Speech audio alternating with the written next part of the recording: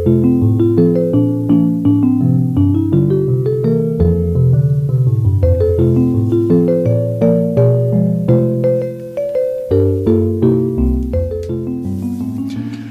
and welcome to the 28th of June's edition of Worcester Talking Newspapers. I'm Phil and I shall be the editor for this recording. The team for this week's edition comprises John as recording engineer and Carol, who is on copying and admin. Our readers today are myself and Catherine. Please do keep sending us your feedback, good and bad, as the team here wants to make the recording as pleasurable and as relevant as possible for you.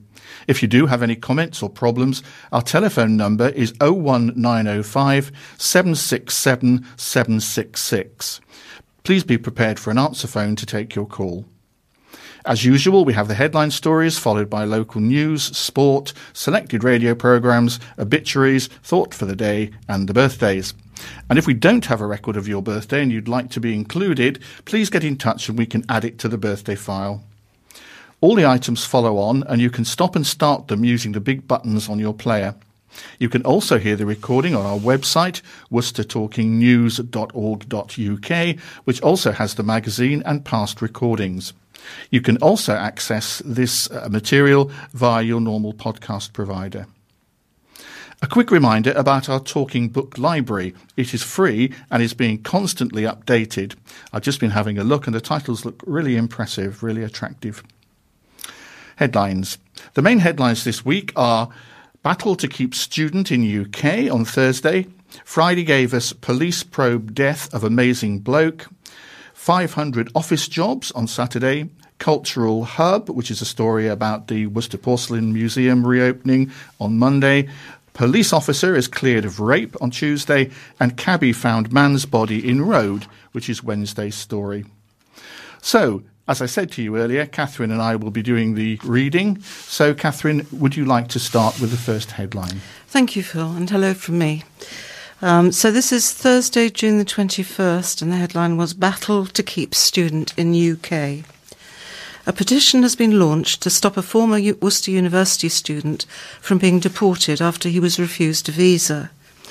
Hemeka Pathiranaji, who came to the city in 2011 and has remained ever since, was refused a working visa in July 2017 after he did not finish his master's course due to his work as Vice President of the Student Union at the University of Worcester. He challenged the decision, but was given 28 days' notice on Wednesday, June the 13th, to make arrangements to leave the country. If he does not leave, he could be deported.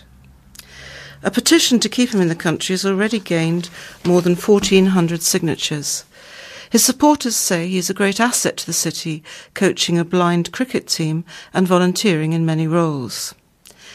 Friend Rachel Bayliss, who started the petition, said, "This petition has been started to try and get the Home Office to look at Hemi's case on an individual basis, as he's a hard-working, kind and honest person who's complied with everything they've put to him." Hemeka Pathiranaji came to the UK from Sri Lanka in September 2011 to study a sports coaching science degree at the University of Worcester. On completion of his degree, he then began his master's in sports coaching, which he was unable to finish with his commitments to his student union. Due to this, his visa sponsorship from the university was stopped. Since then, Hemi has applied for a working visa through all the right pathways, only to receive a visa refusal letter in July 2017, stating that his claim was clearly unfounded despite him being a model citizen with a large community involvement and high profile within his community in his student union and cricket club. Following this, he sent a human rights claim to the Home Office, hoping to gain more time to find a right pathway to stay, and for the last 11 months he's lived on edge, not knowing when he'll receive the letter telling him if he can stay and work in the place he now calls home. Finding a job with his qualifications wasn't difficult, but finding one with visa sponsorship has proved a challenge. Due to his visa status, he's been holding down 2 part-time jobs at a nightclub and a cafe to cover living costs, and since receiving the 28-day notice, he has no rights at all to work in the UK, yet is expected to have the money for flights back to Sri Lanka. Mr. Pathiranajay coaches junior, senior, women's and blind cricket on a voluntary basis and is the captain of City Cricket Club Old Elizabethans first team. Whilst at the university, he was a student ambassador, event ambassador, receptionist, Breathe Easy Smoke-Free advisor, Green Impact project supervisor and university facilities assistant. As Vice President of the Students' Union, he brought the Take a Stand campaign, started by British Universities and College Sports, BUCS, to Worcester, which aims to eradicate any form of discrimination in sport. He's also a member of the Worcester News Camera Club, and readers may have seen his pictures featured in our pages. A university spokesman said, Hemeka Pathiranajay is a very valued member of the University of Worcester community as an alumnus. Following his undergraduate degree, Hemeka spent 2 years representing his fellow students as the elected Vice President of the Worcester Students' Union, responsible for societies and activities. Hemeka's hard work and positive personality made him a very popular member of the university community. During this time, Hemeka's community, voluntary and sporting activities also established him as a very popular member of the wider Worcester community. We very much hope that the Home Office treats Hemeka's case with compassion. A Home Office spokesman said, Mr. Pathiranajay's previous leave to remain in the UK expired in January 2016. In July 2017, he submitted a further application under human rights legislation on the basis of his private and family life in the UK. All applications are carefully considered on their individual merits. As Mr. Pathiranajay's application has been refused, he should now be making arrangements to leave the UK. Mr. Pathiranajay would be able to appeal the decision from outside the country. To view the petition, visit change.org/p/Home Office Let Them Stay. Don't let the Home Office deport this valued member of our community. Now, Friday's headline was Police Probe Death of Amazing Bloke. Police are investigating an unexplained death after a body was found in the early hours of the morning. The body of a 58-year-old man was discovered at 4 a.m. yesterday in Lavender Road, Worcester, after he suffered a cardiac arrest, and the next of kin have been informed. The death is being treated as unexplained, with residents of the road believing the man suffered a head wound. Forensic vans were at the site for several hours afterwards, and the road remained closed until the afternoon. Police cordoned off the street where it meets Barbourne Road for about 100 yards down the road. A friend of the deceased man, who did not wish to be named, said, I can't believe this has happened. He was the most amazing bloke. He has been amazing to me when I've had a few troubles recently, and he was a great friend to everyone he knew. West Midlands Ambulance Service was called to the scene shortly before 4 a.m. to reports of a man in cardiac arrest. 2 ambulances and a paramedic officer attended the scene. When crews arrived, they found the man in cardiac arrest. Paramedics advanced life support at the scene before he was taken by land ambulance to Worcestershire Royal Hospital. Resuscitation efforts continued en route to accident and emergency. A West Mercia police spokesman said, officers were called to an address in Lavender Road, Worcester at around 4 a.m. today, Thursday 21st of June, after the body of a 58-year-old man was discovered. The death is currently being treated as unexplained. A post-mortem is due to take place and the next of kin have been informed. Anyone with any information, call 101 and quote incident reference number 0054S of June 21. The headline for Saturday, June the 23rd is 500 office jobs, and the whole of the front page virtually is a mock-up really of a sort of imagination of what a new building in Farrier Street could look like. And it says, revealed how Farrier Street could look if Sanctuary Homes HQ plan is approved. It's a plan for a new office block. It's a huge creation of steel, glass and cladding, which could soon be rising near a key gateway into the centre of Worcester. The plan by Housing Association Sanctuary Homes to build a new headquarters block for 500 staff in Farrier Street will be decided on Thursday, the next meeting of Worcester City Council's Planning Committee. That's, in fact, today, the 28th. And the building scheme, which could see as many as 500 jobs created in the city, has been recommended for approval by the City Council's Deputy Director for Planning and Economic Development. The office block could be built on the cleared site of a former Suzuki car showroom and workshop, which is next to the existing buildings used by Sanctuary Homes. The application by Sanctuary said the development will also see a brownfield site, currently vacant, brought back into use. This will be of benefit to the appearance of the local area and the adjacent conservation area. An artist's impression of the building shows a combination of red terracotta cladding panels, glass and metal ribbing. It is designed to echo Sanctuary's existing building on the site. The application emphasises Sanctuary's desire to have Worcester as its headquarters city. A spokesman for the Housing Association told the Worcester News, "We love Worcester. It's a fantastic place to work, and we're proud to be based here. If this planning application is approved, it will give us the option of expanding the organisation in the future. We already employ more than 1,500 people in Worcestershire, and we're always looking for further opportunities to invest in the local area." The prospect of more jobs is just one of the aspects of the scheme which led the Guildhall planners to recommend it is approved.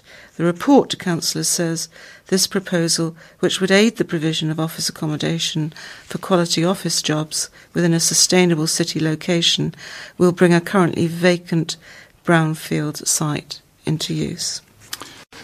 Monday's paper gives us a very big photograph of the newly refurbished Porcelain Works, the Museum of Royal Worcester.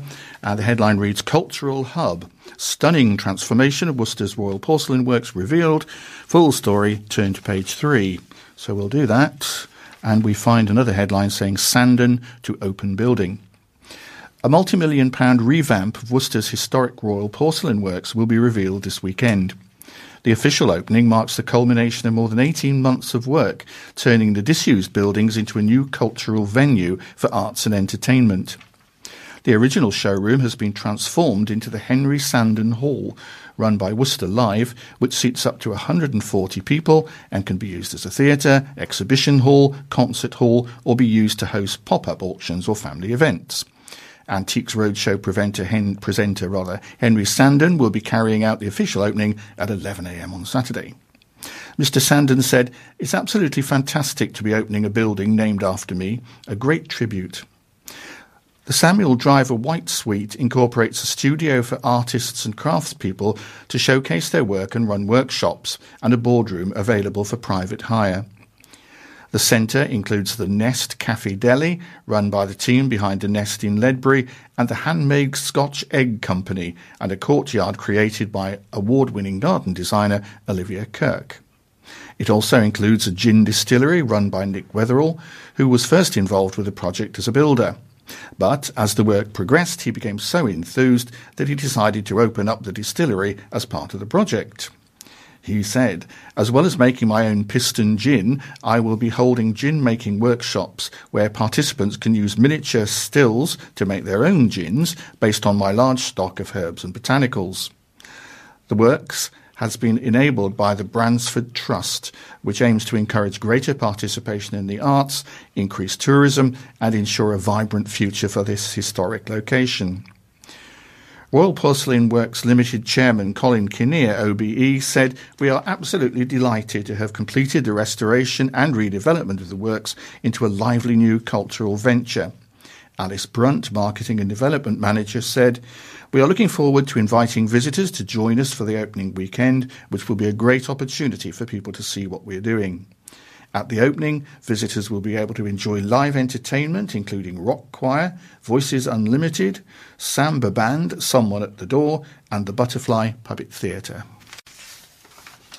Right, so the next story for Tuesday, June the 26th, is police officer is cleared of rape. A serving police officer has been cleared of rape by a jury.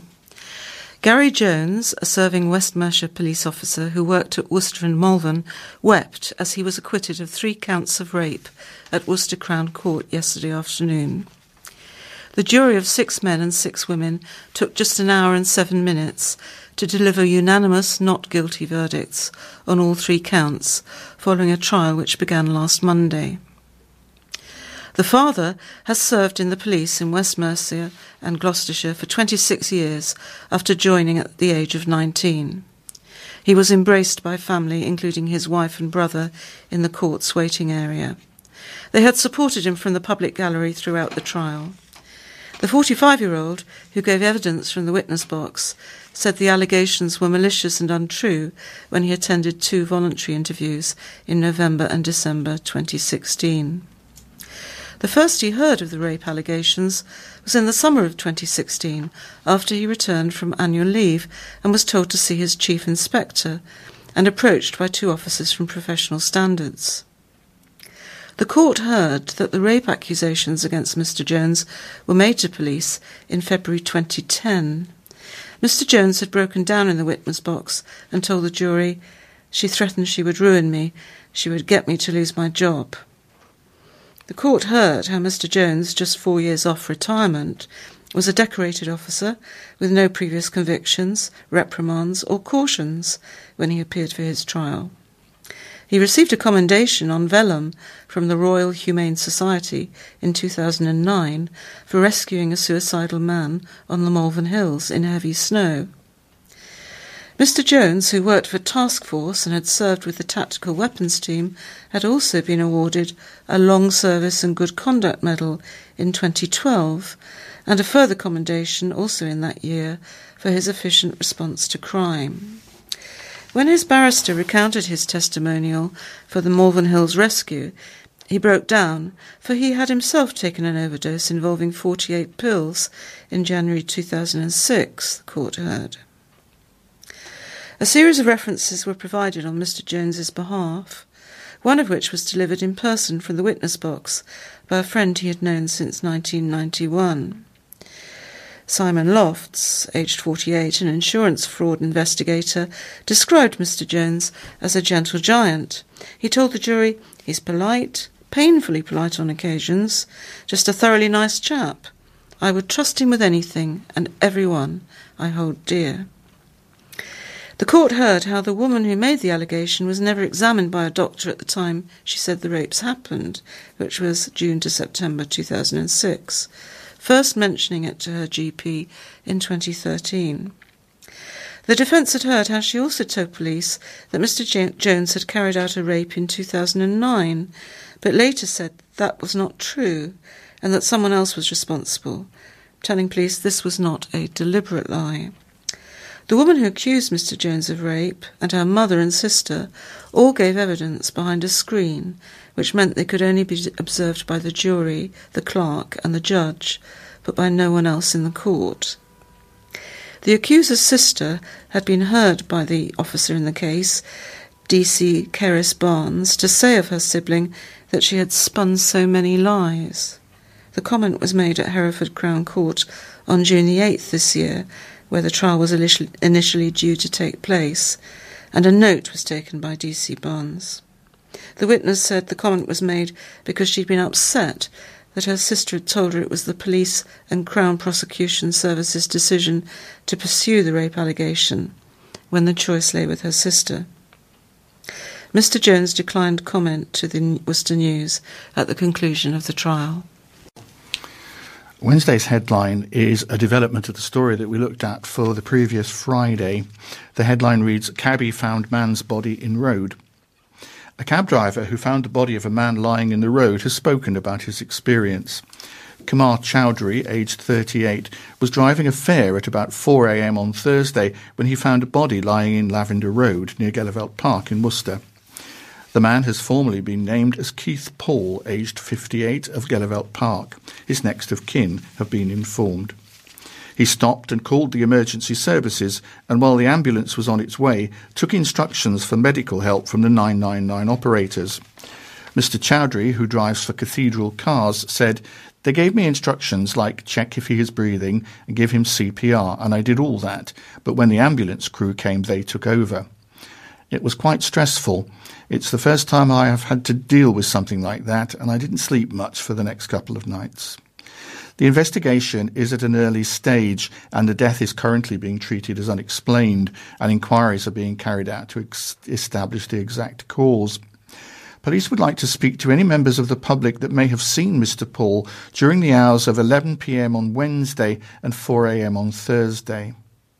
Detective Sergeant David Hall said, "We are continuing our investigation and we would like to hear from anyone who has any information relating to Keats' whereabouts that evening. This could help with our inquiries and we would urge them to make contact via 101. Anyone with information should call 101 and quote Incident 54S of June 21. Alternatively, information can be provided anonymously to the independent charity Crime Stoppers on 0800 555 111 or via crimestoppers.uk.org. Catherine. Right, thank you very much. Now, this is from last Thursday, June the 21st, and it's a story about Malvern Priory.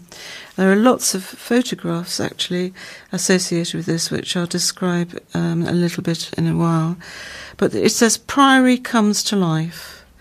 More than 600 children descended on Great Malvern Priory this week to take part in a Christian event called Life Path, which explores the faith through a historical figure. Groups of children from 19 local primary schools spent the day at the Priory, trying out different activities and learning about the history of the ancient building. They dressed up as monks. There's one photograph of a little row of children wearing monks' habits, and learned about the life once led by the Priory's founder, Aldwyn, and his fellow monks in the 9th century. 140 volunteers, all dressed in the white robes of the Benedictine monks, we've got another photograph of that, guided them as they tried out cooking in a monastery kitchen, designed stained glass windows, spun fleece to make sheep's wool, and rung the church handbells. Organiser Rosamond Ponting said it gives children a unique opportunity to explore Malvern's Christian heritage through the story of Aldwyn and the Benedictine monks. They have lots of fun in the activity groups, sing action songs, and have a chance to reflect on their own life path. Thousands of children have taken part in Life Path since it was first held 10 years ago. Malvern Priory was founded in 1085, and over the years the original Norman building has been extended. It has seen the tragedy of the Black Death and lay empty and ruined after the dissolution of the monasteries. It was later restored and is now used for recitals and concerts, displays and exhibitions. I'm looking at a page which is festooned with the most fantastic-looking cars you ever came across, especially one where our new mayor is waving out of the window on a bright sunny day. Dozens of cars lined up in the city's high street for the Worcester Motor Show. On a sunny Sunday, 15 local dealerships showcased their models to the public, who admired them in their thousands. The show, which was organised by the Worcester News, was a chance for people to discuss different cars without the pressure of being inside a dealership. The Mayor of Worcester, Councillor Jabbar Riaz, was amongst the interested visitors to the show. He said, "It is great to see local dealerships coming to the high street. It gives people the opportunity to see the models from all of the different businesses without the pressure of being in a showroom. Worcester does events like this very well, and the motor show is always popular with residents. Anything which brings people to Worcester High Street is a good thing." Pershaw Motor Group organised various entertainments in Cathedral Square, including a talent show and an afternoon of live music. Taylor Wilkinson, parts manager of Pershaw Motor Group, which sells Subarus, and son of the owners, said, "It's a good opportunity for us to get our name out there. People usually associate Subaru with old-fashioned cars, but they have changed and we want to show that. We've done this for 3 years now, but having Cathedral Square is a real added bonus. It has changed Worcester." Motorline Hyundai, Starting Group Honda, Skoda, Suzuki and Peugeot, Lister, Volvo, Lister Volkswagen and Lister Seat, Motorline Toyota, Chevron Motors, Citroën and Baylis Vauxhall, were all showing their models off. Edwards, Mazda and Kia, Auto Village Cheltenham and Main Road Motor Company completed the lineup. Lauren Mullin, brand specialist at Lister's Volkswagen, said, "It's not so much about selling cars today, but to encourage people to come to our showroom and see our full collection. It is good to come to the public rather than waiting for them to come to us. The weekly market in the High Street was also held alongside the show, with stallholders selling crafts, artisan products, fine foods, vintage clothes, gifts, ethnic and fair trade items, handcrafted jewellery, street food, art, organic soaps and fragrances, and shabby chic items. Well, we couldn't really do the Talking Newspaper this week without at least one World Cup story, and this is one that was from last Saturday, the 23rd of June. Police warning to City England fans. Police are urging Worcester football fans to enjoy a safe World Cup and are reminding licensed premises to serve them responsibly following boisterous celebrations in the city centre after England's opening game victory. A large crowd of England supporters gathered at the Cross following the team's 2-1 win over Tunisia on Monday evening and were seen banging on cars as they drove past.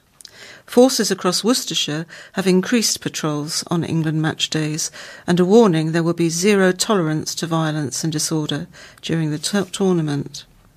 Emily Louise Clark, who'd just finished work on Foregate Street, filmed footage of fans gathered in the city centre as police vans arrived.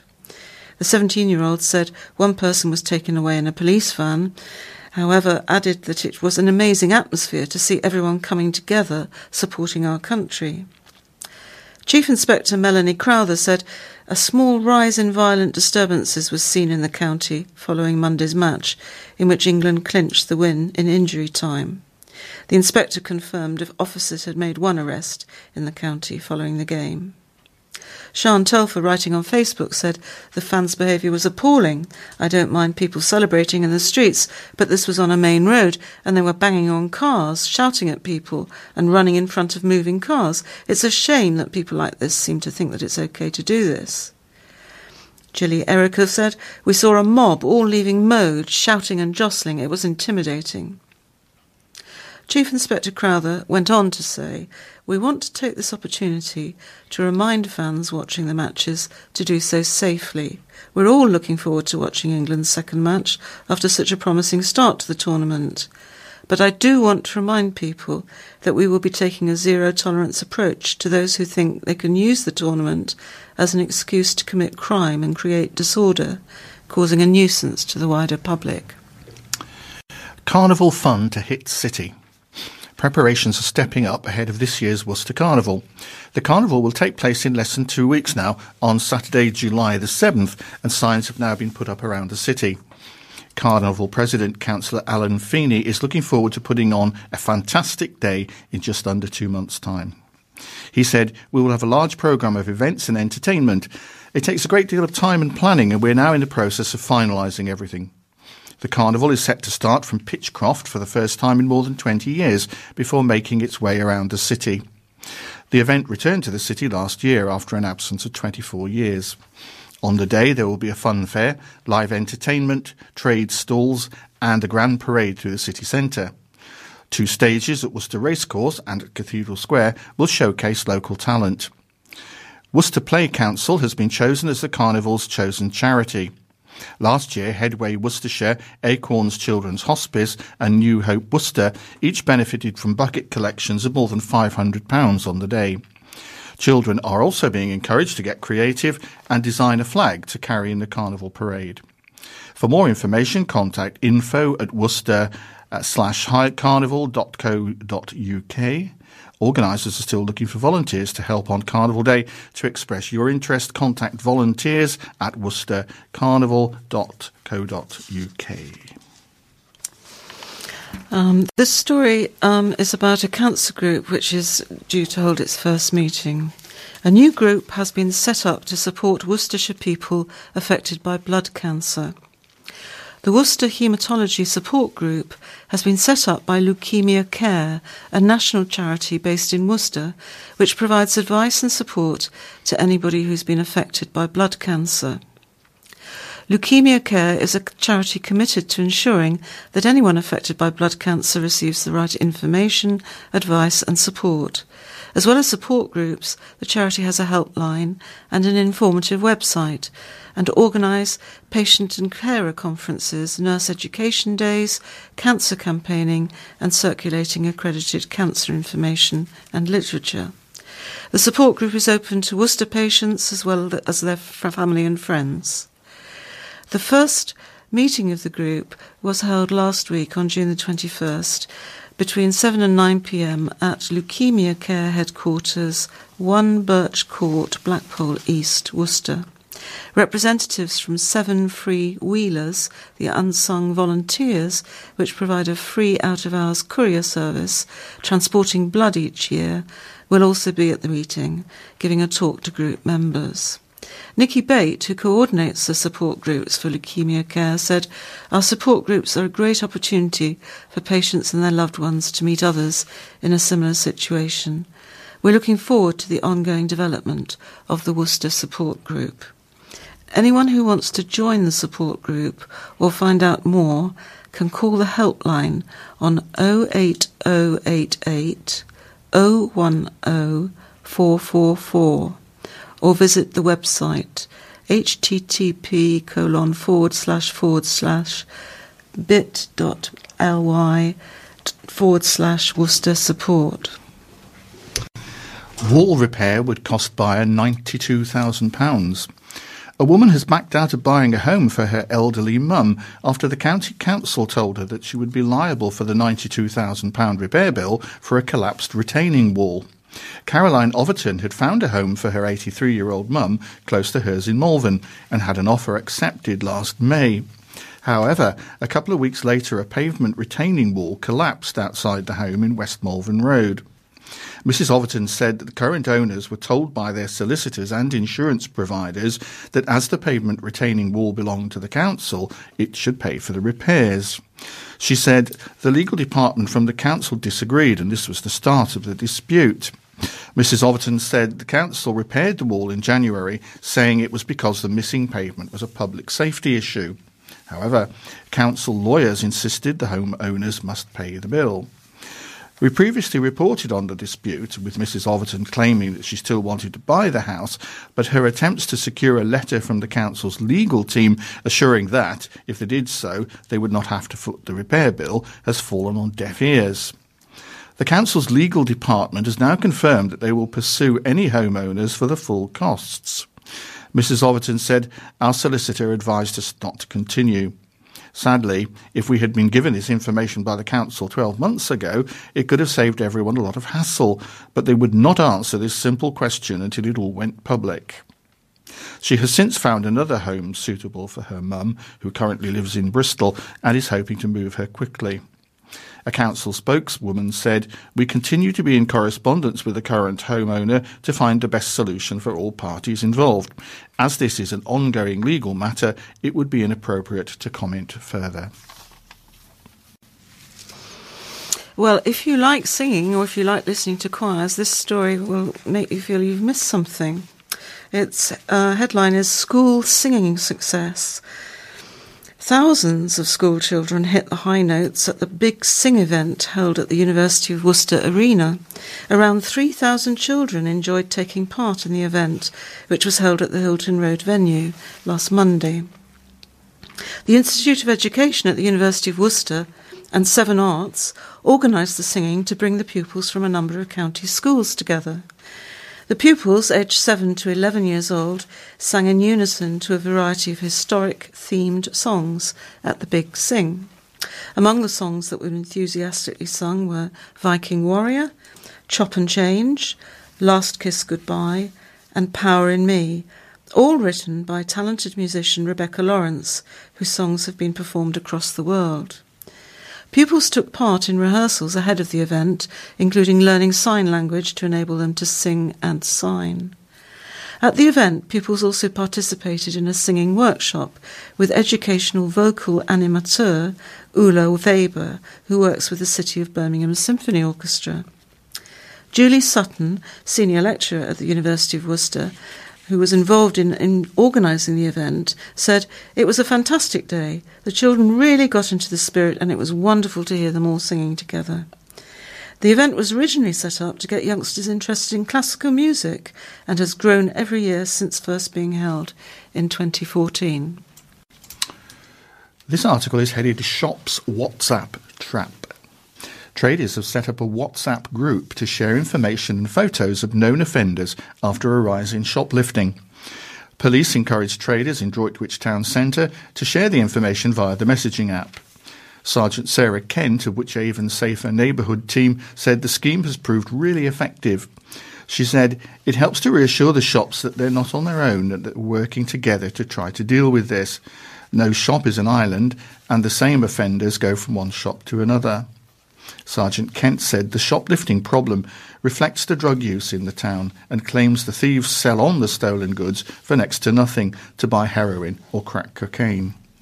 She told a meeting of the town council last week, "We're working with shops to try and deal with them in the longer term. A lot of it depends on who's in prison at any one time, and that's really the only control. It's quite labour intensive for shops to have CCTV and quite annoying for them to constantly have to follow people around." A supervisor at a Droitwich petrol station told the Worcester News the scheme had been running since June the 1st. He said, "It's come in useful if there's known thieves knocking about who might hit multiple stores. We are just keeping an eye out and letting everyone know. You just send something saying, 'This guy's about, he's just tried to rob here.'" He added shoplifting was not too bad at the station, but the scheme was a useful precaution. He added, "There are quite a few known reported offenders. Police do what they can, but often offenders might only go inside for a few weeks and then they're back out and up to their old tricks." Sergeant Kent said her team are looking at criminal behaviour orders to ban known offenders from certain shops. One offender subject to a criminal behaviour order is Richard Howlett, who is also currently on remand in prison pending a Crown Court trial. He is accused of an arson attack at the town's spa shop.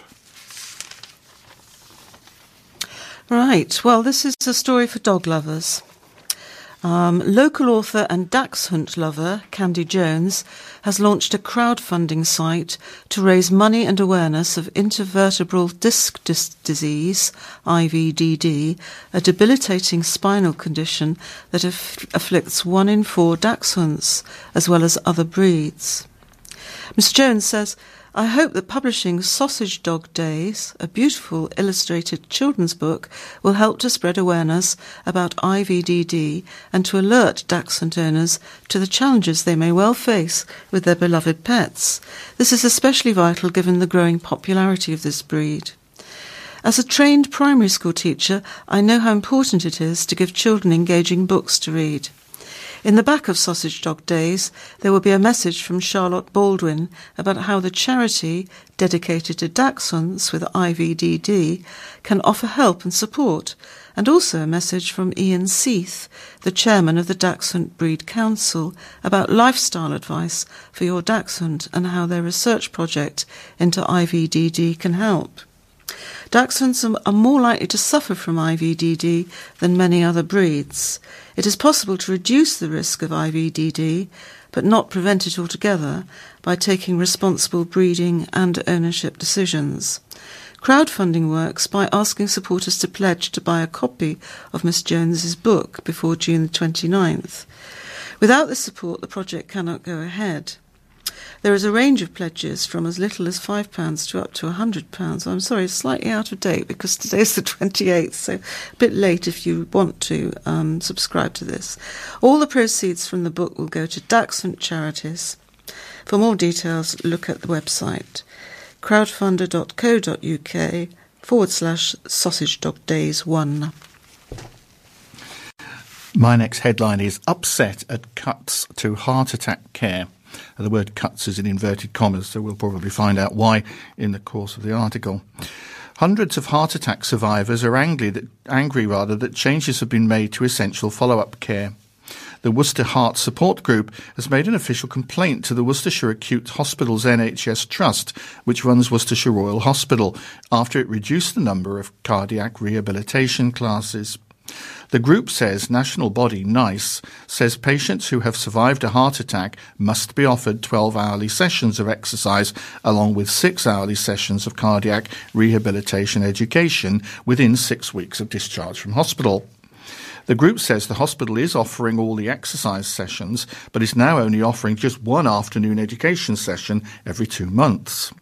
The group's president, Trevor Cooper, says these educational sessions are critical.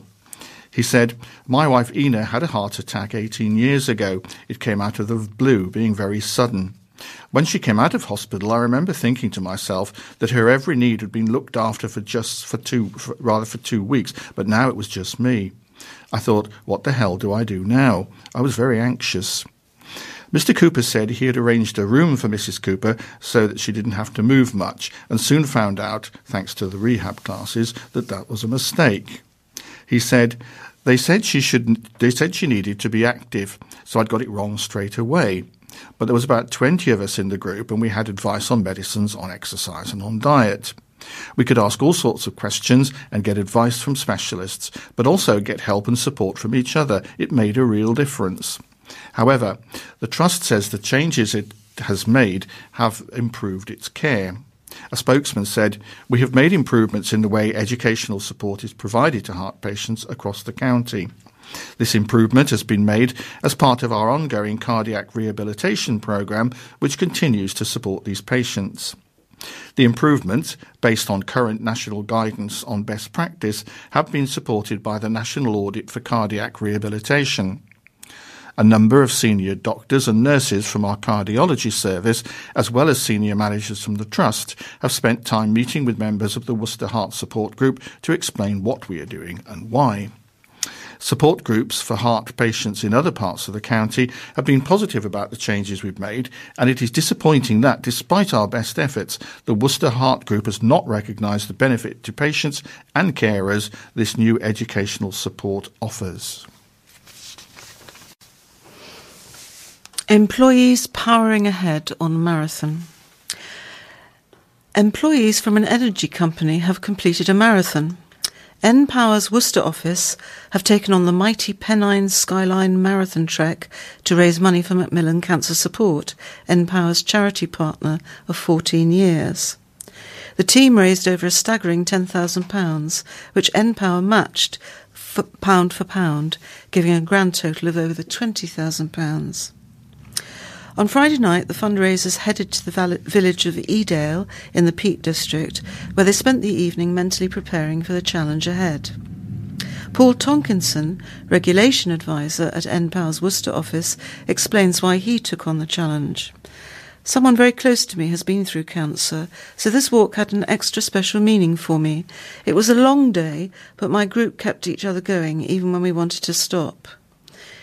The route, taking around 10 hours to complete, began early morning on Saturday. The team headed out around the skyline, starting with the Mamtor Ridgeline, with spectacular views of the Kinder Plateau. After reaching Kinder Law, they continued along the southern ridge of the plateau, around Ladybower Reservoir, up and over Winhill Pike, and back to the comfort of their accommodation in Edale.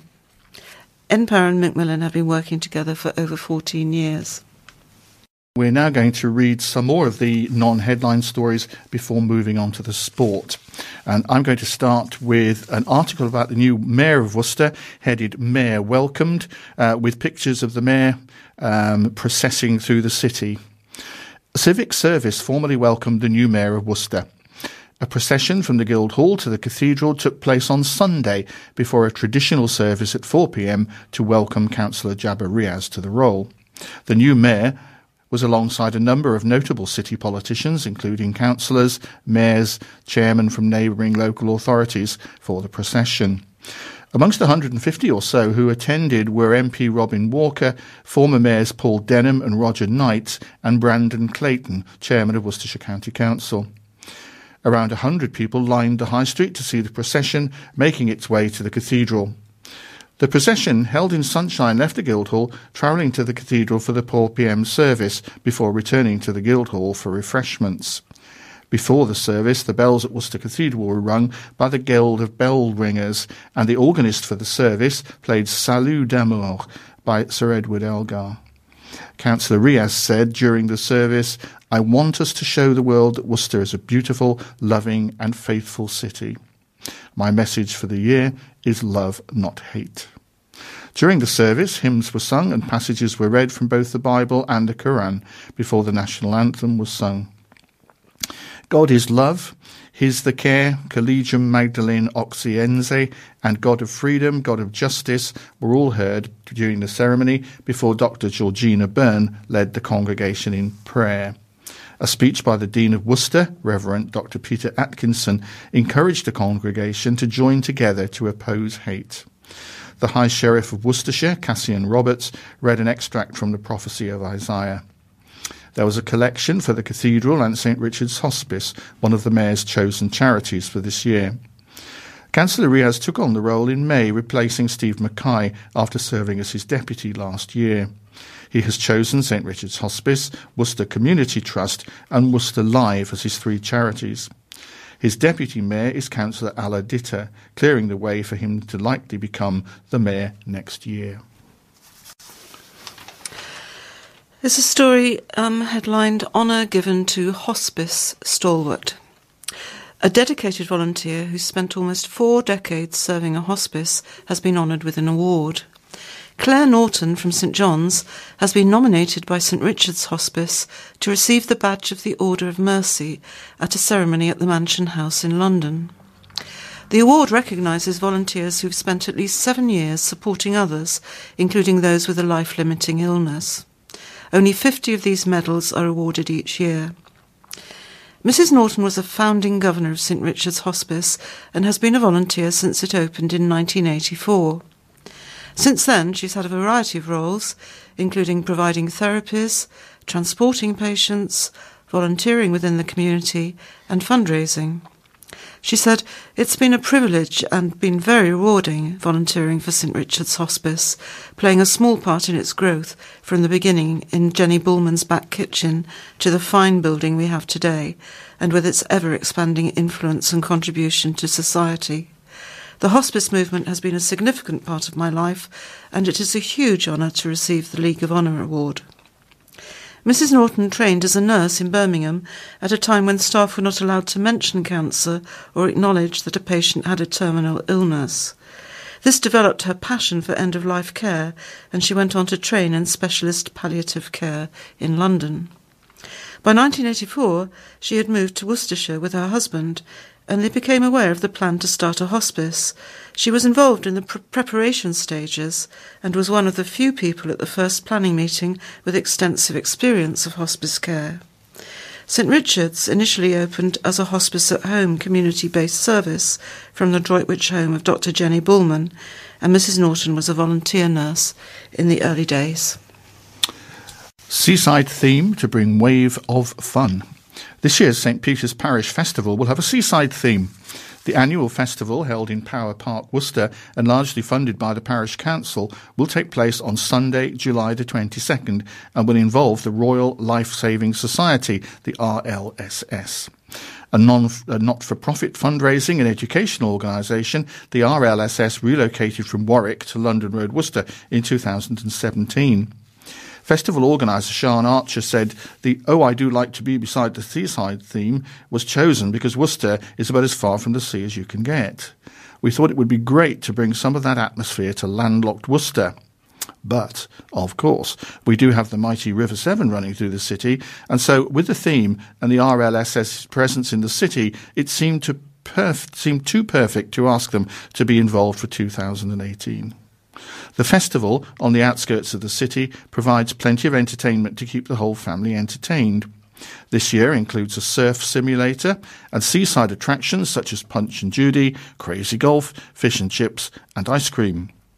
Councillor Alan Tidy, chairman of St Peter's Parish Council, said bringing a theme to the festival adds another dimension to what we're aiming to achieve for the residents of St Peter's. With plenty of water around our community, the RLSS's involvement is key, he continued. Last year we attracted about 1,000 visitors over the afternoon and are hoping for bigger and better things this year. Watch this space.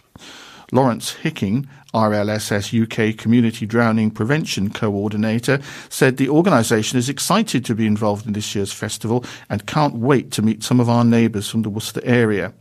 He continued, "Given we've only made Worcester our home over the last year, it's a great opportunity for the community to get to know us a bit better.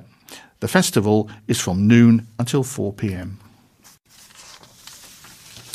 A young man's life has been ruined by a punch to the head in a row over a pair of sunglasses. Alex Gretton, aged 29, was hit in the temple by Billy Stokes after he refused to pay £200 to fix a broken lens, an attack which left him with a bruise on the brain and unable to stay awake, eat or work. Mr. Gretton could not remember anything after the attack and did not understand what had happened when he woke up in Alexandra Hospital on May the 20th. Colette Orton, prosecuting, said the punch which caused Mr. Gretton to hit his head on the wall and the pavement caused serious injury and had serious consequences for Mr. Gretton. Worcester Magistrates Court heard how Mr. Gretton was out drinking with friends when he tripped on a step in the outside inn in Marketplace, Evesham, and knocked Stokes's sunglasses off his head. Mr. Gretton apologised and picked up the sunglasses, but Stokes of Ivy Court in Evesham told him that they needed to go outside to talk about it. At first, Mr. Gretton did not think Stokes was being particularly aggressive and went outside with him. But Stokes, who had a history of violent offending, demanded £200 from Mr. Gretton to repair the sunglasses, who objected. Mr. Gretton offered to meet Stokes at a repair shop to fix the glasses, but he refused. Miss Orton said he could not understand what was going on and had no memory of being hit. In hospital, it was feared Mr. Gretton might have suffered a bleed on the brain, but he was later discharged after doctors decided it was just a head injury. Mr. Gretton said he spent 5 days in bed and could not stay awake for longer than 10 minutes at a time and could not eat properly. Doctors said he had suffered a bruise on the brain. The court heard that Mr. Gretton was a tree surgeon but could no longer work because of the fear of blacking out. On Thursday, Trevor Higginbotham, chairman of the magistrates, said the seriousness of the attack was beyond his powers of punishment. Stokes will appear at Worcester Crown Court on July the 20th for sentencing. Finish the job, please, is the plea that headlines this story. Questions have been raised over why it will take so long to dual the A440 ring road after a new section of a railway bridge was completed. Mike Kent, 68, said he was alarmed after having been told by a councillor that money had not yet been secured to complete the dualling of the Crookbarrow Way section between the Norton and Whittington roundabouts. Mr. Kent lives in St. Peter's and uses the road every day on his way to his job in Gloucester. He said, "This road is a real bottleneck, and it's been like this for 6 years now, and there's always traffic problems. We were told the plan was to dual the road, then put in the new railway bridge and dual the road underneath it. That was the plan as it was explained to us. But now it seems we're going to have to wait for that last part to happen." Mr. Kent wrote to county councillors and received a reply from Councillor Ken Pollock, the County Authority's Cabinet Member for Economy and Infrastructure. It said, "This, dualling Crookbarrow Way that is, will also cost a lot, and there is also the need for another bridge alongside the rail bridge for pedestrian, cycle and horse traffic. We are waiting for funds, mainly from developers, to give us the wherewithal to complete the job. This should not be unduly delayed." Mr. Kent said, "I don't know if I'm missing something, but I'm staggered by this. Why aren't they rushing to get it finished? Why start without knowing where the money was coming from to finish the project? For the sake of about 150 metres of road that's not dualled, my neighbours and I, and lots of other people, will have to put up with years more of congestion on that stretch of road. It feels like the last straw, to be honest." Councillor Pollock added, "We have the money for the next phase of the whole work, which is to dual the road between the Ketch and Powick roundabouts and to build a new bridge alongside the Carrington Bridge. We've got the £64 million funding for that, and it should all be done by 2021. We want to do the road under the railway bridge in parallel, but we haven't yet got the funding sources in place, so we can't start until we know where the money is coming from. Work currently happening near to the Carrington Bridge is to move an electricity pylon so that a new bridge can be built." Right, we'll move on to sport now, I think, and I'll start. Now, we're missing Pippa this week. She's unfortunately unable to be with us, but were she to have been here, she would have loved reading this piece on netball, so I shall do it on her behalf. Win, aim for Bird is the mini headline. 7 Stars head coach Sam Bird is hoping her team can make it 5 wins in a row at home in their last game of the season. Stars' recent positive form has seen them win 4, including the largest winning margin in the club's history against Team Northumbria. Now Bird is keen to see a 5th victory against Celtic Dragons in the University of Worcester Arena. We are obviously really keen to give our fans a great performance in our last game, she said. We love playing at home. We like to be able to prepare, and we're really looking forward to it. It's the last chance for the players to play this season, and it will be an emotional day for me as I'm so proud of how far the squad has come. Our fans have been fantastic this season, sticking with the team despite some tough losses earlier in the campaign, and it is great that we've been able to repay their loyalty and enthusiasm with some winning performances as the season draws to a close. Their last match saw the team defeat Team Northumbria 63-33. Bird said she believes such a result showed the team's progress over the course of the season. For us, we could do with a couple more fixtures, really, and I think we'd be up there challenging, she said. Not even teams at the top are necessarily winning by these massive margins. It shows where we want to be and how we can push on for next year. Bird added that despite their winning form, Stars were prepared for a tough test against Dragons. They are truly passionate about representing Celtic and are always determined to be a challenging team to compete with. So here's a report about horse racing. Race day was a steaming success, it says. Horsepower met steam power at Worcester Racecourse last week when we were delighted to host the 4th annual race day of the Severn Valley Railway Charitable Trust. Thanks to the seemingly unbounded generosity of the supporters of the historic railway and racegoers alike, £13,000 was raised for the charity as a direct result of the event. I have to say this is actually a report from the Executive Director, Jenny Cheshire, because she's writing in her own voice. So as I go on, the I is Jenny Cheshire. Through the recent negative press, I'm pleased to say the racecourse has also received heartwarming support from numerous owners, trainers and jockeys, as well as regular racegoers. None more so than from Martin and Belinda Keithley, who train near Moreton in Marsh. The yard is in good form and boasts a 100% strike rate at Worcester in 2018, with 2 winners from as many runners. The first came in May when Dr. Dunraven, whose first run under rules was in a maiden hurdle at Worcester in October 2016, then trained by Philip Hobbs, posted his first career win from 12 starts. Their second victory came last week when Mr. Mafia followed up his Stratford win with success in the concluding handicap hurdle. Having won both starts for the Keithleys, Mr. Mafia previously ran 6 times at Worcester for Cropthorne trainer Tony Carroll, being placed on 4 occasions. The recurring theme of horses for courses is often evident if you trace a horse's form. Several examples proving this theory were evident at Pitchcroft last week.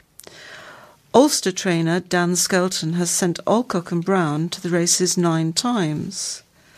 Of the 6 at Worcester, the gelding has won 3 and been placed in 2, which is especially pleasing as his owner, Malcolm Olden of Droitwich firm Chess Plastics, is a great supporter of the course. Vendredi Trois, trained by Emma Lavelle, has run at Worcester 5 times since 2014 and has never been out of the frame. The 9-year-old won over hurdles here in 2017, finished 3rd in a chase in May this year, and followed up that run with a chase win at the course last week. A further example is the tough mare Deauville Crustal, trained by Nigel Hawke. The 5-year-old had wind surgery in the spring and bounced back to win a novice chase at Pitchcroft at the end of May and another novice chase last week. On both occasions she was the only mare in a race of geldings.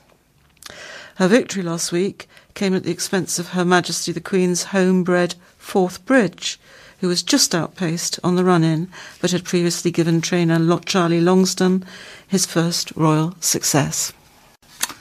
Now some very good news. Cricket. Counties celebrate their first win in the league. Worcestershire are celebrating their first Specsavers County Championship Division 1 win of the season after they overcame Lancashire by 202 runs. The visitors' batsman Keaton Jennings made 177 and defied the county attack for nearly 7 hours in pursuit of a target of 602. He was finally beaten for pace and bowled by Pat Brown in the penultimate over before lunch at Blackfinch New Road. The England opener struck 27 boundaries at his 295-ball knock, but the hosts' pace attack persevered on a flat track, and Ed Barnard picked up 4 more wickets to help them secure victory in mid-afternoon. The former England under-19 player finished with match figures of 9 for 129 from 46.4 overs. It was a welcome tonic in 2017 Division 2 champions Worcestershire's bid to stay in the top flight after losing 4 of their opening 5 games, but they still occupy bottom spots. Worcestershire head coach Kevin Sharp said, "I think it has been coming, the win that is, to be honest. During the start of the season we were so near and yet so far at times. I think since the poor defeat against Notts I felt we were getting nearer to a win. We went down to Surrey and played very well down there and had a very close encounter with Essex. The lads have been outstanding here. The pitch has got better and better over the last couple of days. It has not done as much off the seam, but the resilience, patience and character they are showing is there to see, so it's a well-deserved win." On the recovery from 81 for 5 in the first innings, Sharp said, "We're now able to overcome these types of situations, and I've seen these lads grow in the 5 seasons I've been here. The majority of them are still young in age, but not so young in experience now. They've played a lot of cricket and are coming to the stage in their careers where they are really starting to understand their games. They are playing with some great responsibility and some great skill, and all the energies and groundwork that has gone in here over the last few years is definitely starting to pay dividends." And then there's a short little item next to that about Worcestershire all-rounder Ed Barnard, who gets mentioned in the article I just read, has earned his first call-up by England Lions for the rest of the series that are currently being played, so we wish him all the best too. Here's a very brief item about American football. And it's got a picture of some American footballers, or American football players playing at Purdeswell. Worcestershire Black Knights conceded 7 touchdowns as South Wales Warriors won 48-0 at Purdeswell to maintain top spot. Warriors finished the first quarter of the BAFA National League Division 2 SFC 2 West match with 2 converted touchdowns to make it 16-0. A third was added in the second period, but the extra 2 points were missed to leave the half-time score 22-0. In the third period, a 4th touchdown was scored and 3 more followed in the 4th quarter. Right, I've got a couple of horse racing items here. Newland's Worcester Double is the first one. Claines trainer Dr. Richard Newland and jockey Charlie Hammond struck with a double at their home Worcester racecourse.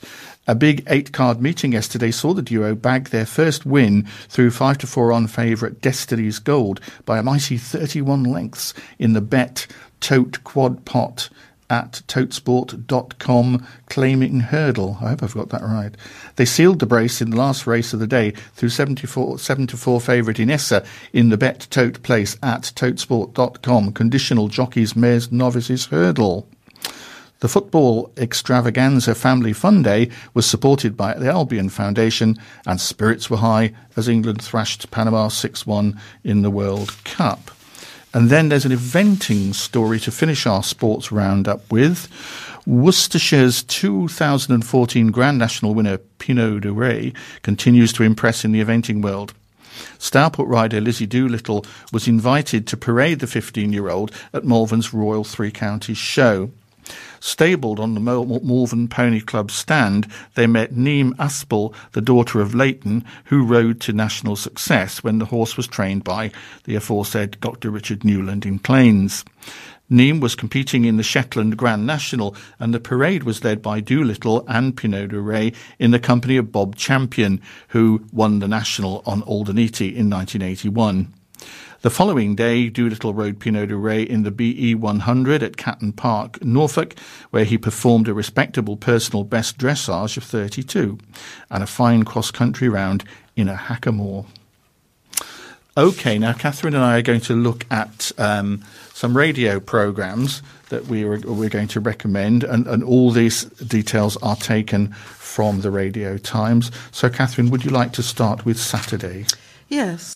So what I'd like to draw to your attention for Saturday are two very interesting programmes. The first one on Radio 4 at 2:30 on Saturday is a drama called The Thrill of Love, and Maxine Peake stars in an adaptation of a 2013 stage play about model and nightclub hostess Ruth Ellis, who in 1956 became the last woman to be hanged in Britain, and the women in her life during her final days. This has been broadcast before, about 18 months ago, but well worth listening to, I think, and that will be an hour starting at 2:30.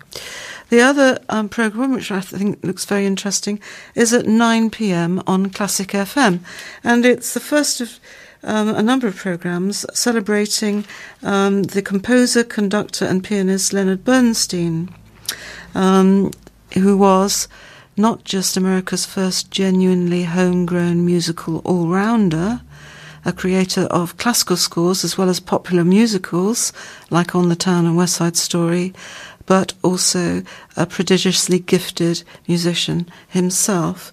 And here in this very first programme, we'll hear Bernstein conducting one of his signature pieces, Beethoven's Fifth, as well as performing Ravel at the piano and revealing his unique melodic gift in favourite songs from some of his shows. Lovely. Now, Sunday, 1 p.m, we are Radio 2, and the programme is called Broadway Ladies. A glance at the list of nominees for this year's Tony Awards shows that women are at last making their presence felt in the areas of writing, direction and design. And about time, it says here. After all, the Tonys take their name from a woman, Antoinette Tony Perry, who lived from 1888 to 1946, who was co-founder of the American Theatre Wing. Today, Elaine Page celebrates women's contribution, but finds the Great White Way is still a bit of a hill climb if you're female. Interviewees include Kinky Boots composer Cyndi Lauper and Broadway legend Kelly O'Hara, who brings her Tony-winning performance in The King and I to London this week, and our own Diana Rigg, nominated again this year for My Fair Lady, 47 years after her first nod for Abelard and Eloise. And then I noticed that on BBC Radio, now I'm sorry about this because it's very early in the morning, but on Radio 4 at 7 minutes past 6, there's a programme called Open Country. It's a regular thing. Humphrey Repton and His Red Books, it's called. Helen Mark finds out about the English landscape gardener Humphrey Repton, who lived from 1750-odd till 1818, and the trademark red books, which he kept his designs and sketches in.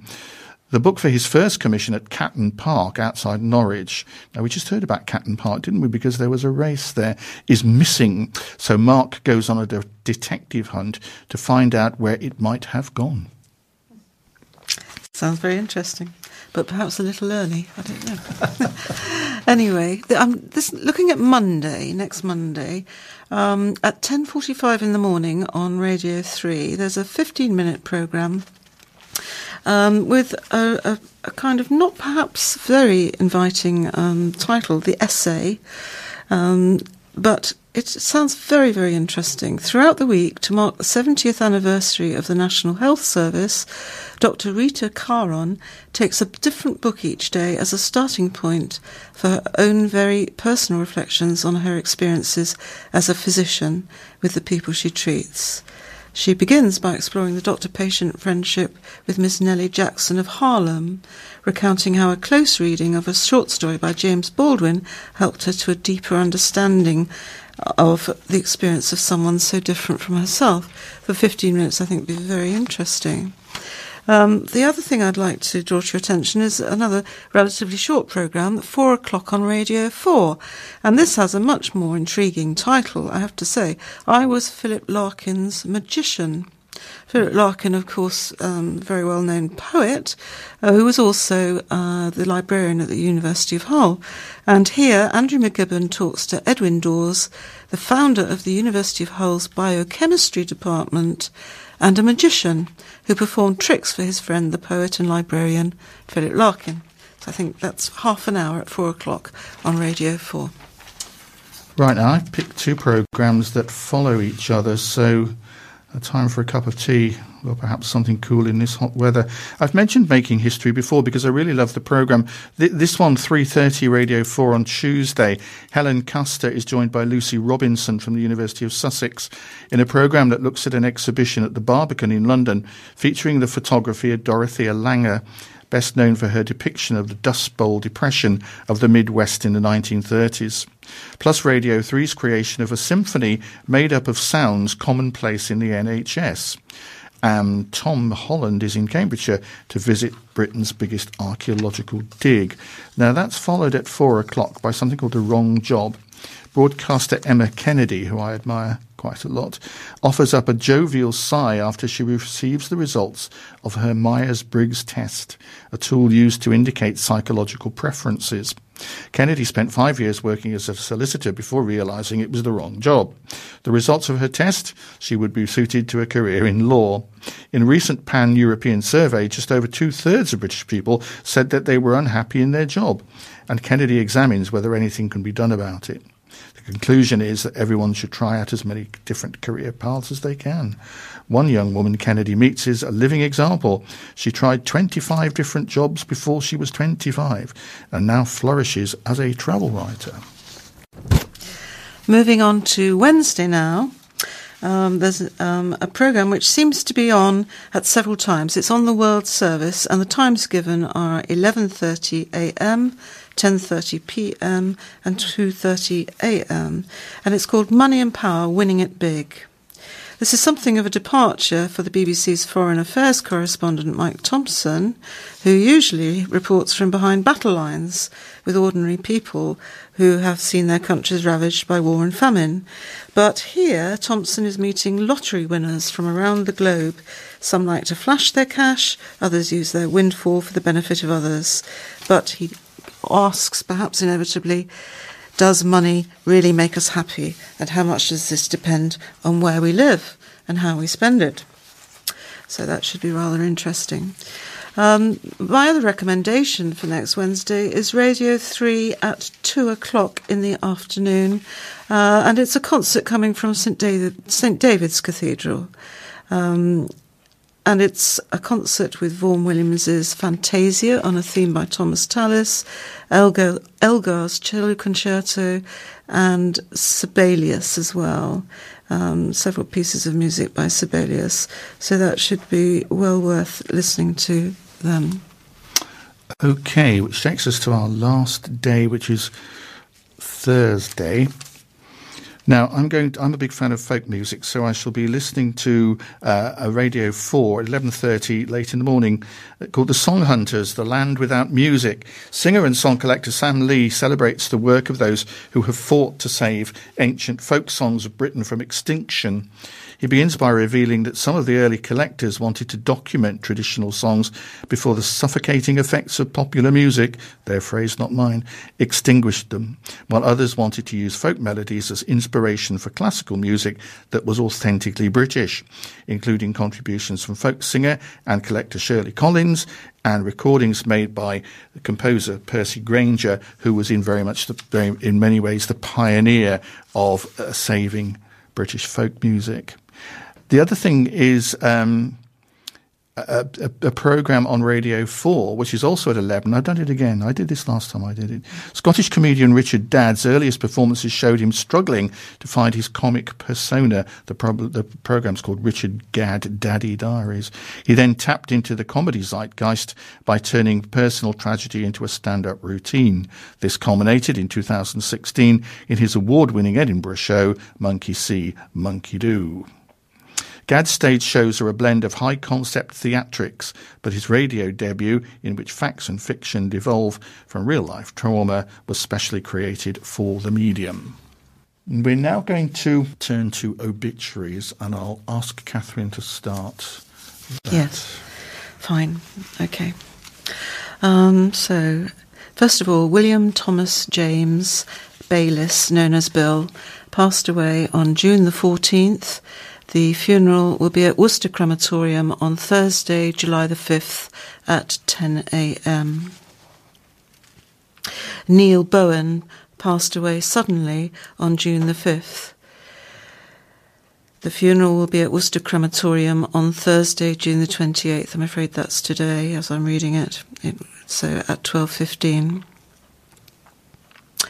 Keith Miles passed away on Friday, June the 8th, and the funeral will take place on Friday, June the 29th at 11:30 a.m. Diana Faith Mountain passed away on June the 10th, and a private family funeral will take place on Wednesday, June the 27th, followed by a memorial service to be held later in the year. Graham Pass passed away on June the 14th. The funeral service will be at Holy Trinity Church, Malvern, on Wednesday, July the 4th at 1:30 p.m, followed by interment at Great Malvern Cemetery. Martin Robinson passed away on May the 25th. A service to celebrate his life will be held at Worcester Crematorium on Friday, June the 29th. Brian Arthur Wilcock passed away at the Worcester Royal Hospital on May the 27th. The funeral service will take place at Worcester Crematorium on Monday, July the 2nd at 2:30 p.m. Dennis Arms passed away peacefully on June 7th, 2018. Funeral service was this morning at 11:30. Peter Douglas Hanley, formerly of Terry Phillips Sound, passed away peacefully on June the 6th, aged 89. The funeral service was again this afternoon at 2:30 p.m. Bessie Lee passed away on the 7th of June, aged 88. The funeral service will take place at St John in Bedwardine Church, Worcester, on Tuesday, July the 3rd at 1:45. Rachel Ann Dodson passed away on June the 12th, and the funeral, a service of thanksgiving, will take place at St Peter's Baptist Church at 12 noon on Monday, July the 2nd, after a funeral service at the crematorium at 10:45. John Bennett Rowley passed away on June the 1st. The service will take place at Worcester Crematorium on Monday, July the 2nd at 11:30 a.m. Robert Duncan Watton passed away on June the 5th. A service to celebrate his life will be held at Redditch Crematorium on July the 2nd at 12:30 p.m. William Wynne Williams, known as Bill, formerly of Borth, Wales, passed away peacefully on June the 8th. Funeral service will take place at Worcester Crematorium on Wednesday, July the 4th at 10:45 a.m. Michelle Giovanni Iacovelli passed away on June the 16th. The funeral service will be at St George's Catholic Church on Monday, July the 2nd at 12 noon, followed by interment at Aswood Cemetery at 1:30. Keith Edward James passed away on June the 15th. The funeral service will take place at Worcester Crematorium on Wednesday, July the 4th at 11:30 a.m. Martin Lee passed away on June the 14th, and the service will take place at Worcester Crematorium on Friday, July the 13th at 11:30 in the morning. Naomi Betty Sanders of Ombersley passed away on the 11th of June, aged 96. Funeral service took place this morning at 11:30. And Donata Tina Walker passed away peacefully on June the 5th, aged 89. The funeral service will be at St George's Catholic Church on Tuesday, July the 3rd at 10:45.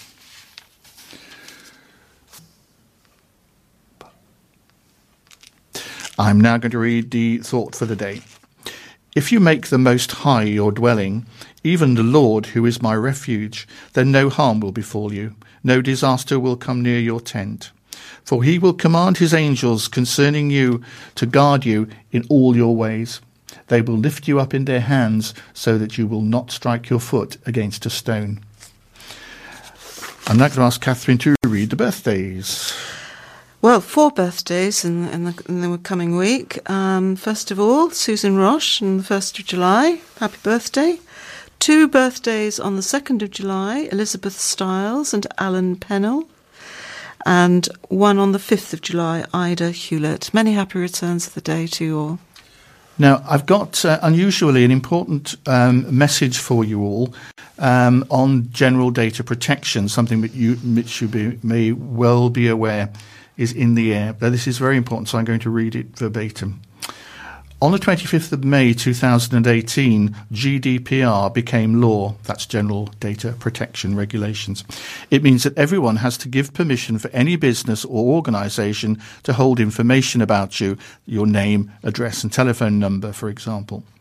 In order for Worcester Talking News to send you weekly recordings, books or the magazine, we need to hold your name, address and telephone number. These are held very securely and are only available to the administrator who receives and dispatches your wallet. You do not need to do anything if you are happy with this arrangement. However, if you do not wish us to hold your information, please tell us. Either leave a telephone message on 01905 767 766 or put a note in your wallet. This will, however, mean that you will no longer be able to receive recordings, and if you have any of our equipment, we will need to collect it. Should you have any questions, please contact us as detailed earlier. It may also be helpful to let someone else listen to this announcement if you are unsure. We hope you will continue to enjoy our recordings, but we are required by law to make this information available to you. And with that, it's goodbye from me, Phil. And it's goodbye from me, Catherine.